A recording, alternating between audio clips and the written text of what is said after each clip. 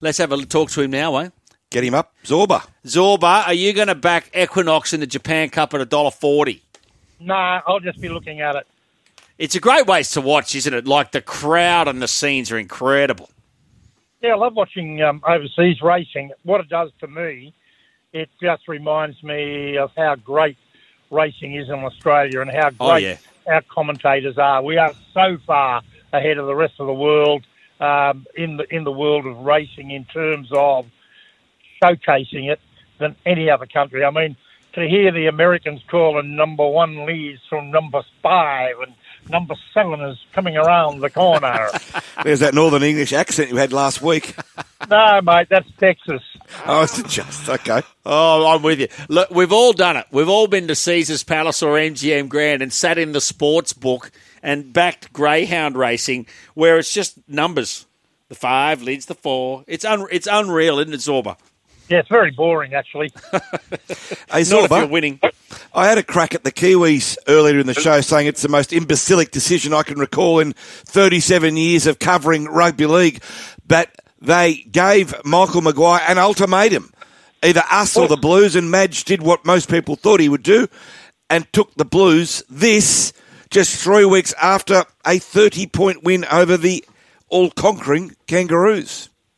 Well, Doug, when you were my cadet, I told you to do your homework, do your research. You obviously haven't done it here because if you delved into it, the CEO of the New Zealand Rugby League is a man called Greg Peters. Now, with a surname like that, you'd expect the giant stuff up, and he got it. He gave it. It's a terrible decision.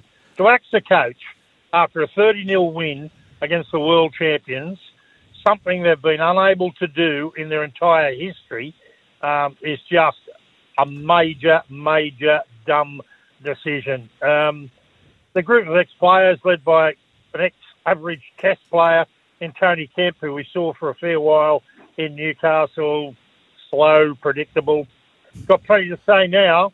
And the dopey New Zealand board listened to the old boys. The Kiwis, over many decades, have produced very little when it comes to locally produced gun coaches. Sir Graham Lowe was an exception and Frank Endicott went okay. The rest have been rubbish, and the next cab off the rank faces a monumental task. How do you match 30-0 against the Kangaroos? And they're going to be judged right up front.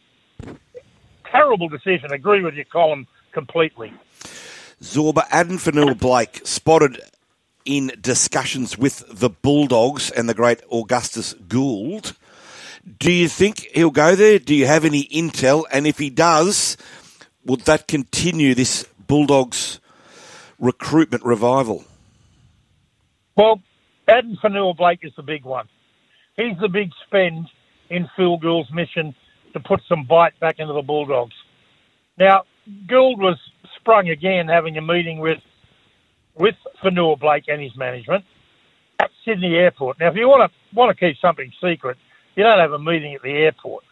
I mean, that is the last place you'd go. Forget the theory that Gus is upset at being so-called sprung, having the meetings. He loves playing the game. The Dogs are the favourites to sign Big Adam. If they don't, then Dave Clemmer is set for a return to Belmore. Been an impressive build-up. 8 new inclusions. I figure that 5 out of the 8 will start in the 17 from up front next season.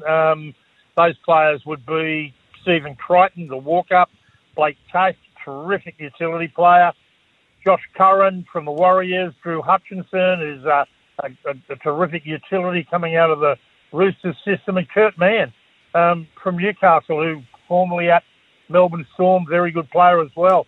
I reckon they're going to be in the 17. That will boost them. Bronson Cherry, well, that's returning from a ban. Bit of a question mark on that, but certainly looks good. And he's got the talent. That's a no-brainer if it comes off. Jamin Salmon is a very good player as well, currently at Penrith. And Jake Turpin's a good backup hooker for them. So Cameron Ciraldo's been given all the tools to build a new doghouse, but Fanua-Blake would be the icing on the cake. He's the player that they're all after, and he's the sort of player that would lead the Bulldogs from up front and give a return to Belmore's glory days a real chance of happening. Gus, I don't think we'll miss out on Fanua Blake.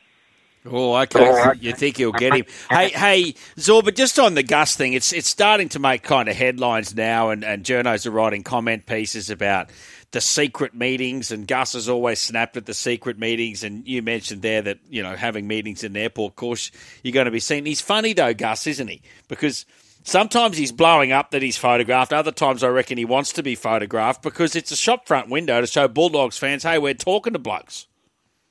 Without a doubt. He's playing the game, and the old fella's played it for a long, long time.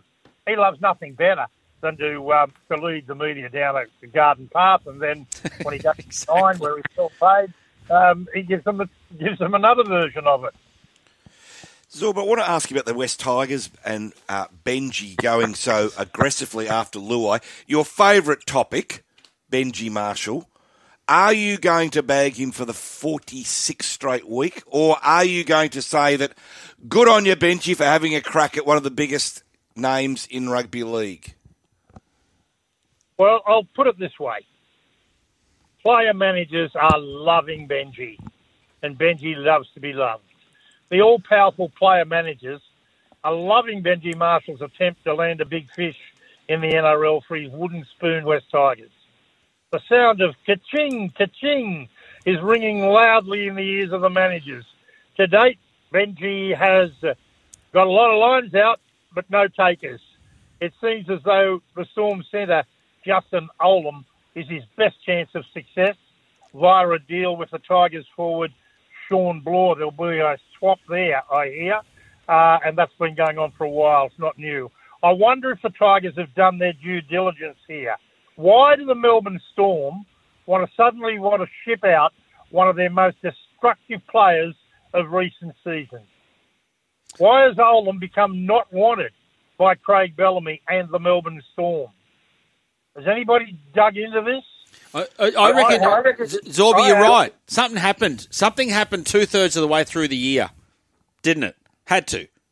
Yeah, it happened a couple of times. And there are a lot of rumours going around. And look, I don't want to say those rumours on air because I don't know whether they're right. And I'm not going to stitch Justin Olam up if, in fact, the rumours are wrong. But clearly something did happen, that he was a gun centre, he was a Dally M Centre of the Year, he was their strike weapon, and suddenly he's up playing in the Q Cup.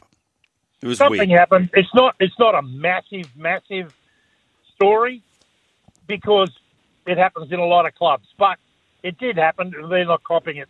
Now, meanwhile, Benji's having a lot of meetings with gun players and their managers and throwing lots of money with little success at the likes of Jerome Luai, Adam Fanua-Blake, Bradman Best. The list goes on. Benji should just coach.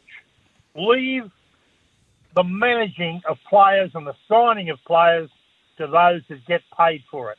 That's not happening at the West Tigers at the moment. Coaching is going to be a big enough gig for Benji to handle, and the jury's out there. I think you'll see Bradman Best turn his back on the West Tigers. I think you'll see He's staying. Adam Fanua-Blake, another one, and Jerome Luai. I reckon what's going to happen with him is this. I think the Penrith players, the brotherhood, the team that sticks together, wins premierships together, I wouldn't be surprised if 4 or 5 of the top players there took a little shave off their contracts and said, hey, we want to keep you here. Yeah, I think that could happen. That could happen. It's all going to come down to whether Jerome Lumai wants to be the man. Hey, the Dragons have only had negative press for 5 years? Something like that. They've got some decent positive press today. Zorba, what did you make of it? Yeah, I think it's fantastic news that the Dragons have secured Squadron Energy, owned by Australia's richest man, Andrew Twiggy Forrest, as a future front of jersey major sponsor. We've all been used to St George Bank being on the front of the Dragons for so long. Yeah. That's when next season. Now, Twiggy, he's valued at, I guess a mere $33.29 billion. Oh. In the last financial review rich list, he's only behind Gina Reinhart as the number one Aussie. Now, he's invested heavily into rugby union via the Western Force, but is not happy.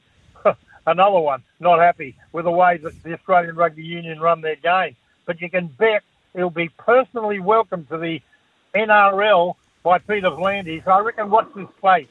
I reckon this might be the start of something big for rugby league with Australia's richest man. What do you make of the World Cup final, Zorb, and the ensuing bleating, moaning, whinging and complaining coming out of the Indians? I can't believe that India is upset because Mitchell Marsh dared have his feet on the trophy. Who cares? Australia won the trophy. They can do what they like with it. I just think that's an overreaction. A week on, virtually, from the World Cup win over India, and we're still enjoying the dominance of Australia's victory. Has there been a better team performance on the big stage this year? I don't think there has been. The Matildas were great, but they didn't get the biscuits in the end. But Pat Cummins and his team have been superb to beat India in India. That's a very, very special win, on top of winning the trophy over in England for best international team. They've come back from a disastrous tour of South Africa to beat South Africa and then India. I just think it's a magnificent performance by the Australian cricket team, and I think we can all soak up that atmosphere. But yeah, the Indians, after the game, I could see that they were hurting, and nobody hurts more than Kohli. But I thought he was great in defeat. I think the Indian team handled it as well as they could have, but they're fans, and you've got to expect that they would take it in the manner, some of them, of which this guy that's whinging about Mitchell Marsh's feet on the trophy, understandable, but overreaction. Yeah, absolutely. And there seems to be this discussion point about the best team lost. Well, they didn't. Like, Australia, I know they won 10 in a row, the Indian side, but Australia won 9 in a row. The best team never loses. No, Australia the best team won. never loses. The winners win. Yeah. Well, we can soak it up because we did win. I do feel a little bit sorry for them, knowing what India and cricket, it's a love affair. They rule the game on the administrative side of it. Yeah. They expected to win. They doctored the wickets. They did everything they could to win it. And got rolled. And still got beaten. So there's no such thing as a certainty in sport, which is why we love it, boys. Absolutely. Hey, Zorba, have a great Sunday. Enjoy the golf this afternoon and enjoy the Japan Cup at 5:40. I won't be on it, but I'll be watching.